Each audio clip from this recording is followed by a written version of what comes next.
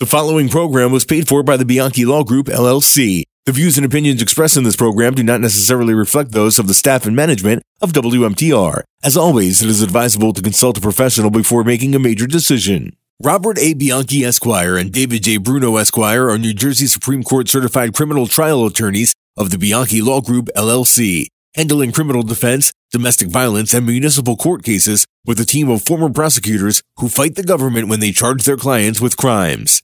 8 Campus Drive, Suite 105, Parsippany, New Jersey, 07054, 862-210-8570. So you've come here for the truth. Well, we've got the truth and nothing but the truth. 2 of New Jersey's well-known former prosecutors bring you real-life encounters and candid conversations from thought-provoking guests ranging from all walks of life. Here you will find how today's thought leaders in their industries faced immense challenges and adversities, with captivating stories ending in personal triumph and ultimate success. Come here for the truth and to know your most important rights, the right to live a fulfilled life, and your right to be your own success. Here are your hosts, Robert A. Bianchi and David J. Bruno. Welcome to WMTR Radio's Nothing But the Truth with your hosts Bob Bianchi and Dave Bruno. 2 lawyers, yes, but not a show about law. Dave, it is about mindset. It's about living your best life. And we have an awesome guest today, but you say hello, and I'll make the introduction because this is one of my friends. Oh, absolutely, and I defer to you, Bob, on the introduction. But thanks for listening, as always, Saturdays.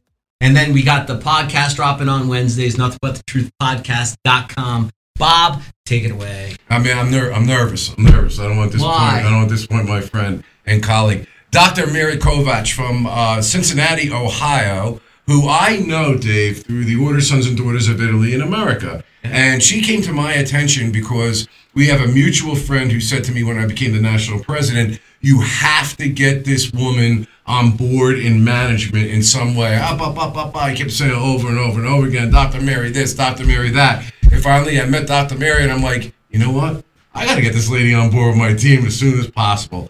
She's literally that impressive, and I want to thank her right from the beginning of this because in the last year and a half, I never would have been able to do all of the substantial changes, positive changes, without the unique perspective, the creativity, the business acumen, the intellect, and fun that we've all had together. So, Dr. Mary Kovach, thank you so much for coming on the show. Well, thank you for having me. I appreciate the warm introduction. Thank you. Of course. Well, listen, as you can see behind her, she's got a couple of books there. This woman is no joke. She's not only a university professor, but she has a new release out, Dave, a book called Mindset. It is already an international bestseller. And I'm going to read through some of her bio real quick because there's so many accomplishments. It's earned 10 number 1 placements, including a number 1 release in business, education, social science, and methodology areas. It's an Amazon hot new release. It's a number 1 bestseller in education theory research and the bestseller rank in multiple categories. It is a research-based approach to understanding mindset and motivation, the perspectives behind human mindset.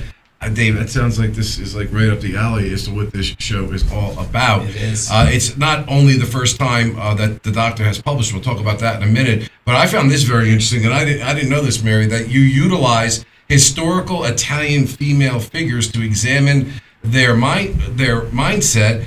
Could be in each scenario. A self-assessment is included for each reader to better understand his or her individualized perspective of accountability. Ultimately, where his or her mindset resides along with on the motivation spectrum. This is something we talk about, mindset motivation all the time. She has a PhD from Miami University and an MBA on top of that from Cleveland State University. She's been published in many scholarly journals, magazines. I know her from also writing the book Rockstar Manager, which is a previous publication of hers. And I found out today, which I did not know, is making something out of nothing, going from idea to launch. But the one that I really love about Mary, she's like a Renaissance person. She's just not writing about mindset and stuff like that. Her and her sisters have an internationally best-selling book called Don't Cut the Basil. Okay? Don't Cut the Basil. It's a cookbook. Mary's a prolific cook, baker. Really, she's got it all. So, Dr. Kovach, Dr. Mary, thank you so much for being here. And let me just jump right to it. I've known you a long time now. Been very impressed. Me and you have worked in a lot of pressure scenarios. We talk about office management or our national headquarters. I've had an opportunity to see how you think and feel about certain things, your levels of accountability, systems, making sure there's SOPs. You're always speaking my language, Dave, and I know she's speaking yours for sure. But tell me, by the way, I want you to kind of work in there. It's not just about books. It's not just about cutting the basil. It's not just about cooking. It's not just about all the great business stuff, being a university professor, PhDs, MBAs. But you also have a very, very interesting aspect of your life that you and your father shared with regard to something that nobody thought. And we put this question to all the people at the Sons and Daughters of Italy. Who is this person? Let's just start with that, Mary. Tell us about that, because I think that explains a lot of who you are as a person. Sure. So my dad, he was a Vietnam veteran, and when he came home from the war, he took the test to be a fireman, and on the side, he just kind of grew that business. So he was a fireman, but then he did rope rescue, he did confined space rescue, and he did all sorts of extra things outside of his job, but all related to kind of the fireman work. And so he started teaching these rope rescue classes, and he needed dummies, if you will, to kind of fill the void. And so he would hang us from the ceiling at the Great Lakes Science Center. We would be on bridges and do rappel off bridges. So it was a unique experience. So rappelling was what my trigger was. So I said, who thinks that I've ever rappelled? And so when I was in high school, he was teaching a rope rescue course, and he called me up. I had just gotten home, and he said, "Hey, can you come to this bridge?" It was actually right across from NASA. And I said, "Sure." He said, "Bring the camcorder." So obviously this is back in the day. So I bring it, and he says, "I need you to go over the bridge, but do you mind recording it?" And I said, "No." So I went over this 100-foot plus bridge, and what I didn't know at the time was that most of the men there didn't want to go over the bridge. And so he wanted me to kind of show them up, and I went down and I recorded it the whole time. So it was a really cool experience, but yeah, rappelling is my thing. Yeah, and you know what? Listen, I've also noticed that you're a very straightforward person. I think that comes from, these experiences you've had maybe with your dad. Talk to us a little bit about, you got into the business space, but then you ultimately write this book, Mindset. Why was it so important to you, after all the successful publications and books you've had before, to write a book about mindset? So prior to academia, I was in Fortune 500 companies, and I managed teams around the world. I had hundreds of people reporting to me. I had millions of dollars of P&L that I would manage projects from inception to completion. And the one thing that I saw was it didn't matter the culture, the age, the gender. There was something that triggered people in terms of what motivated them. Sometimes it was something like money or a pizza Friday. Sometimes it was the job title or how they felt, whether they felt valued in their role. And so when I transitioned to academia, one of the concepts that I learned about was locus of control. And in 1966, Julian Rotter came up with this concept. And the idea is quite simple. I know it's not a mainstream term, but it's basically where you place accountability. Do you place blame or do you place success in a particular area? So I'll give you a quick example. So if I hold my hands out on either side of me, this is the spectrum. I've got one side that's the internal side, and I've got one side that's the external side. An event happens. I get a promotion. I didn't apply for this, but I get a promotion. If I have an internal locus of control mindset, I believe I deserve this promotion. My output is high quality. I deliver on time, on budget. I'm a team player. I'm intelligent. I'm detail oriented. For all those factors, that's why I got the promotion. If I have an external locus of control mindset, well, I probably got the promotion. I got, not earned, word choice, right? Specific. I got the promotion because maybe my cousin's the VP, or they needed a woman, or someone of my demographic, or they needed someone of my seniority. But all of those factors are external to my control. And study after study, regardless of the discipline, regardless of the culture, continually demonstrates that if you have an internal locus of control, you are much more likely to be motivated and achieve your goal because you believe you have control of the situation. Whereas the external side is a lot of the times excuse related. Yeah, I just want to follow up though, because we've talked about this before. You're a professor. You've accomplished a lot as a student, obviously with the degrees you achieved. How much of this do you find comes into play with the different mindsets that people have? I always use the term the victim mentality versus the victor mentality. How are you teaching your students is the best way to deal with controversy, bad breaks, resiliency skills? Because I think many notice that these skills seem to be lacking, or maybe not lacking. Maybe they're morphing, changing for the better or for the worse. What's your perspective? No, that's 100% accurate. So I did a study, I think it was published in 2018. And it was a quick study. It was 101 students, 51 were graduates, 50 of them were undergraduates. And I wanted to see if there was a correlation between the locus of control mindset. Do you hold yourself accountable for the outcome, or did you just kind of think things happened? There was no correlation with age. So my assumption was maybe as people got older, they held themselves more accountable. That was not the case. I looked at gender. There was no correlation between a man and a woman and whether one had more of an internal or external locus of control. And then I also looked at whether the student was a graduate student or an undergraduate student. And there was no correlation. I could have assumed that graduate students had more of an internal locus of control, meaning they were motivated because they had line of sight to control their destiny. They could study, they had the business experience, but that wasn't necessarily the case.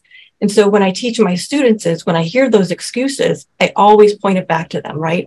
So when I hear, I couldn't turn my assignment in on time because the power went out. Well, you've had X amount of days to do it. You waited until the last minute, right? And so we have those kinds of conversations.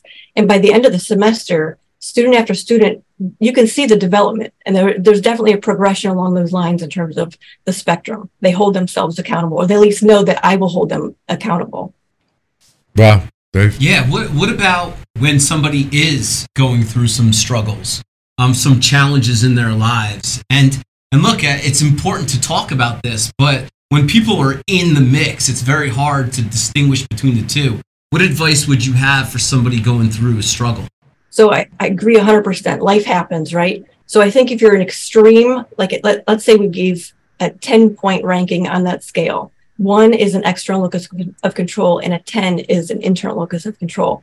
If someone is ranked a 10, that's probably a problem because everything that happens, they think they're accountable for it.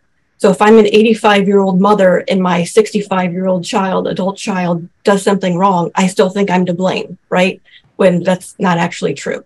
So life happens and I get that. So people who hold themselves at like a 7 or 8 ranking on that scale are going to be the most successful because they realize while they have control, there's some things that they don't have control over. And so I'm okay with that. But in general, there's going to be a pattern, just a natural behavioral pattern where people constantly, they own that. Oh, I screwed up on that. Let me redo my resume and send it back in. Or, oh gosh, I missed the deadline. Let me see what I can do versus my mom wrote my resume. I don't know what you're talking about. Or, well, my computer went out. Sorry, and then you're out of luck.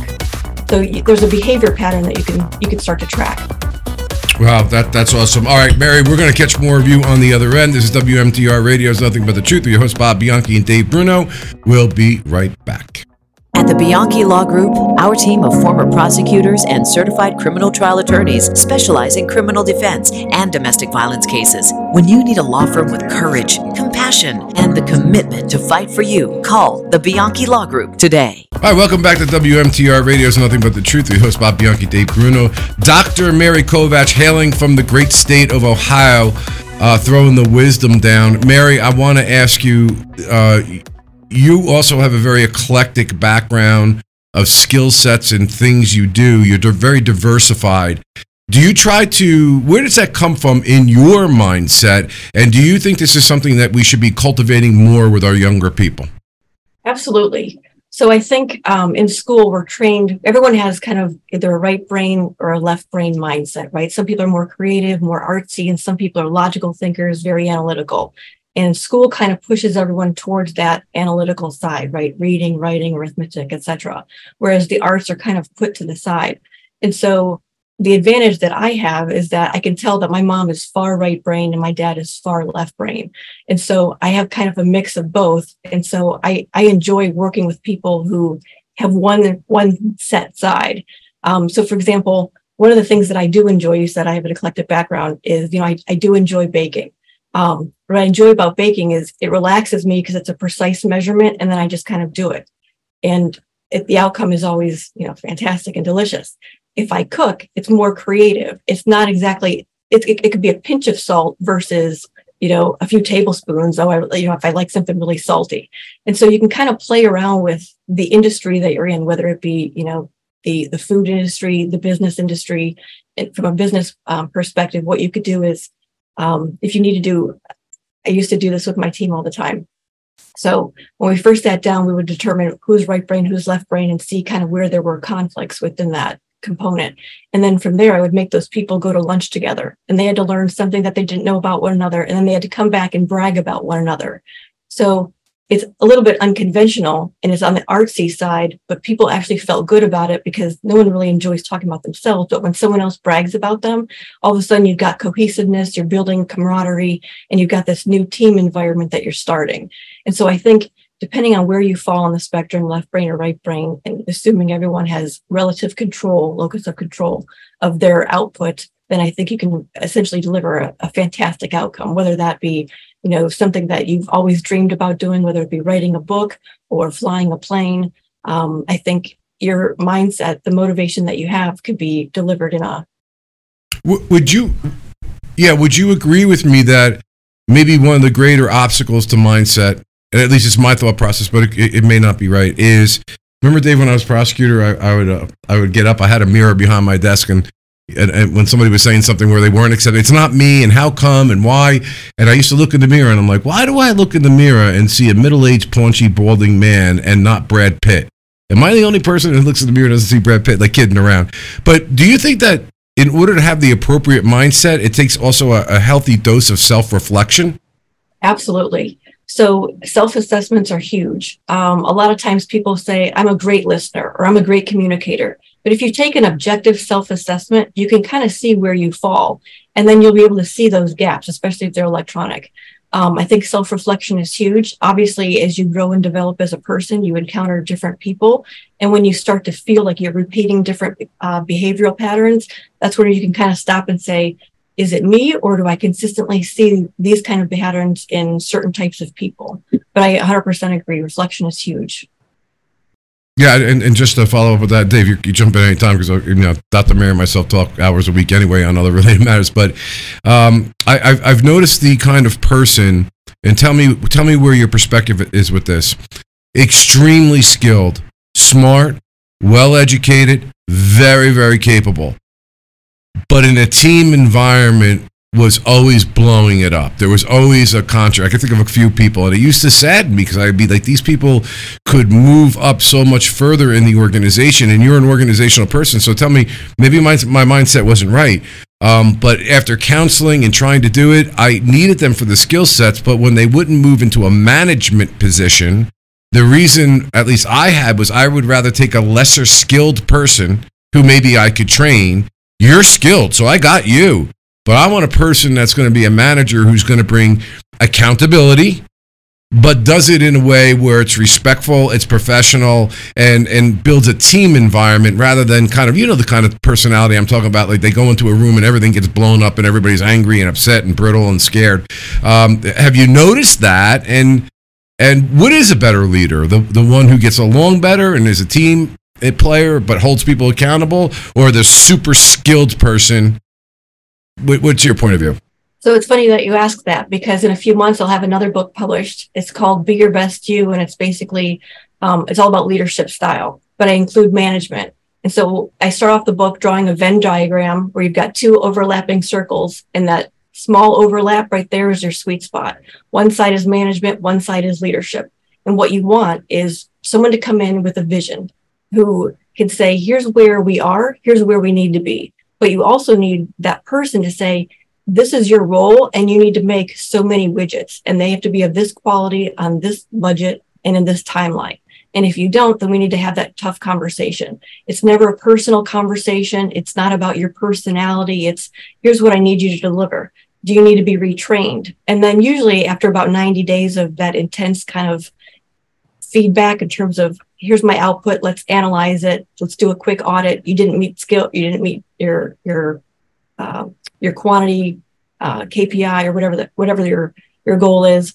You can go back and say, here's why, and it's an objective conversation. But it's a tough conversation. Not everyone likes to have that because it falls in the conflict category. So impressive, honestly, Doctor. I wonder, in your own life, do you have any habits and routines that keep you on the right path with your mindset? So what I so I actually started a YouTube channel. You can go to marykovach.com and it'll take you right there. And what I try to do is take some of the reflections that we've talked about in class and then pair them with these concepts and theories, topics, etc. And so what I try to do is say, okay, let's apply this. And then if I can apply that with, we talked about Sons of Italy, if I can apply it there and then tell my students, hey, this is the outcome. I tried this and this. Now I want you to do this, and then reflect back on it for me. And so I think building that one, relationship with the students, and two, having that honest reflection, I think it creates a safe space, if you will, for people to say, oh, it's okay to screw up, right? If you fail, you want to fail fast because it wastes time and money. So go ahead and fail. Don't drag it on. But then from there, what can you learn? And then develop best practices from those lessons learned.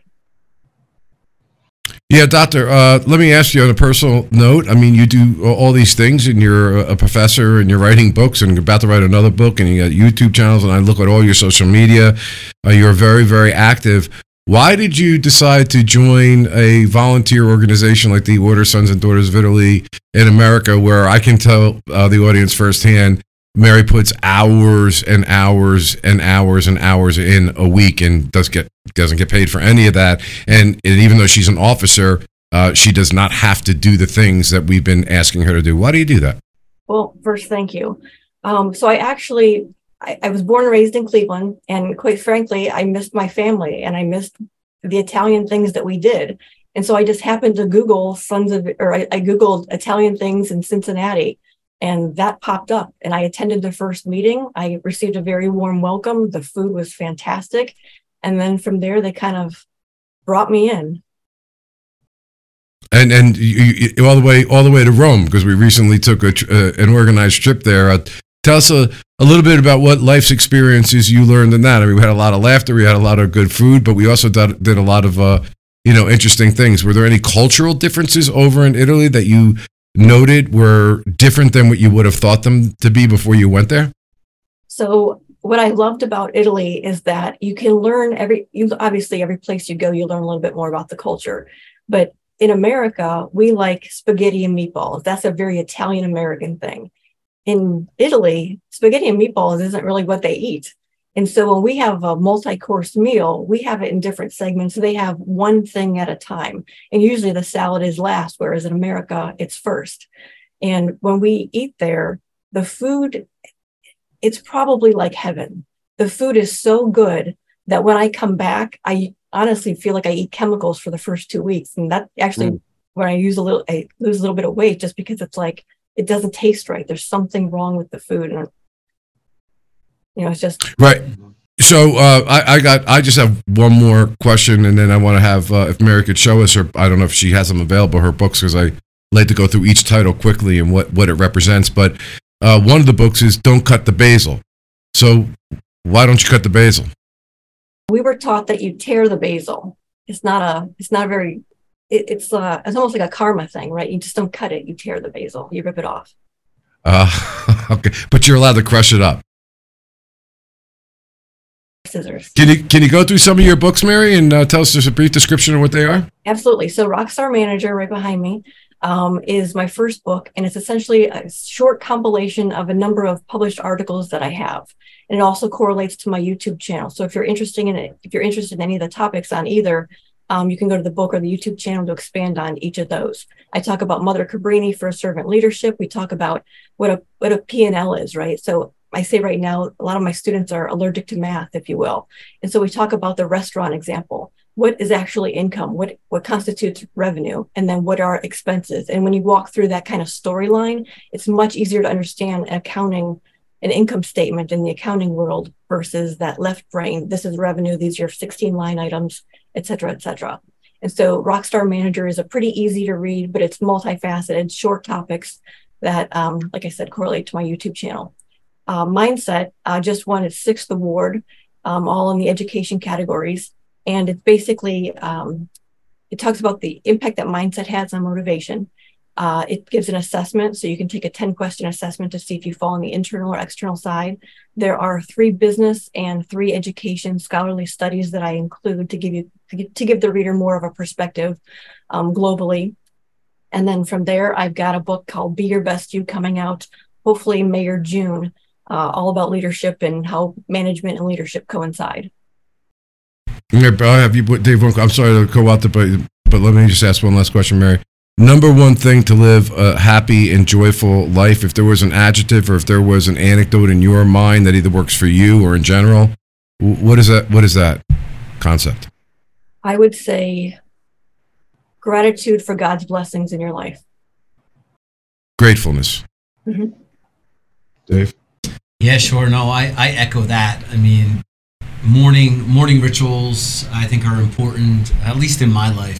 And just appreciating, I pray, I'm practicing gratitude as well. And we are grateful for you, Doctor. Thank you for coming on this show, and thank you for sharing what you know. And there's so much content out there that you have. I definitely endorse the books and everything that's out there. Go find her and go follow her, for sure. We're going to have her back again if she's willing, Dave. That's my point of view. Not enough time, for sure. Without a doubt. All right, you're listening to WMTR Radio's Nothing But the Truth with your host, Bob Bianchi, Dave Bruno, every Saturday at 10:30 on the radio. Dave, where can they find the podcast? Yeah, Nothing But the Truth podcast.com is where you could see the video of this particular interview and all of our videos.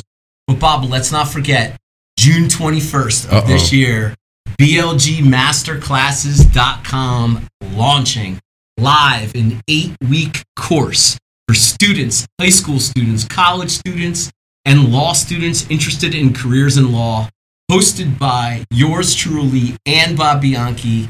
It's going to be about interviewing, resume building, networking. We're going to bring in our friends from various different areas of law. And if you're listening to this and you have a family member or a friend or relative that's interested in being an attorney, this is the workshop for them. We were doing it a long time, since the time I was a prosecutor, and I'm really happy that we can offer this to a much larger audience based right out of our studio. So be there or don't be a lawyer. blgmasterclasses.com is where the registration page is, and we look forward to seeing all of you on June 24th. Peace. All right, Mary, awesome. How was it? It was great. Thanks for having me. We're the Bianchi Law Group, a team of former prosecutors and certified criminal trial attorneys. But here's the thing. He put himself in a box when he said... Relied on by CNN, Fox News, MSNBC, Law and Crime, and news leaders across the country for our criminal defense expertise. In a search warrant, you have to have probable cause that a crime's been committed and there's evidence in a particular place. When you need a law firm with courage, compassion, and the commitment to fight for you, call the Bianchi Law Group today.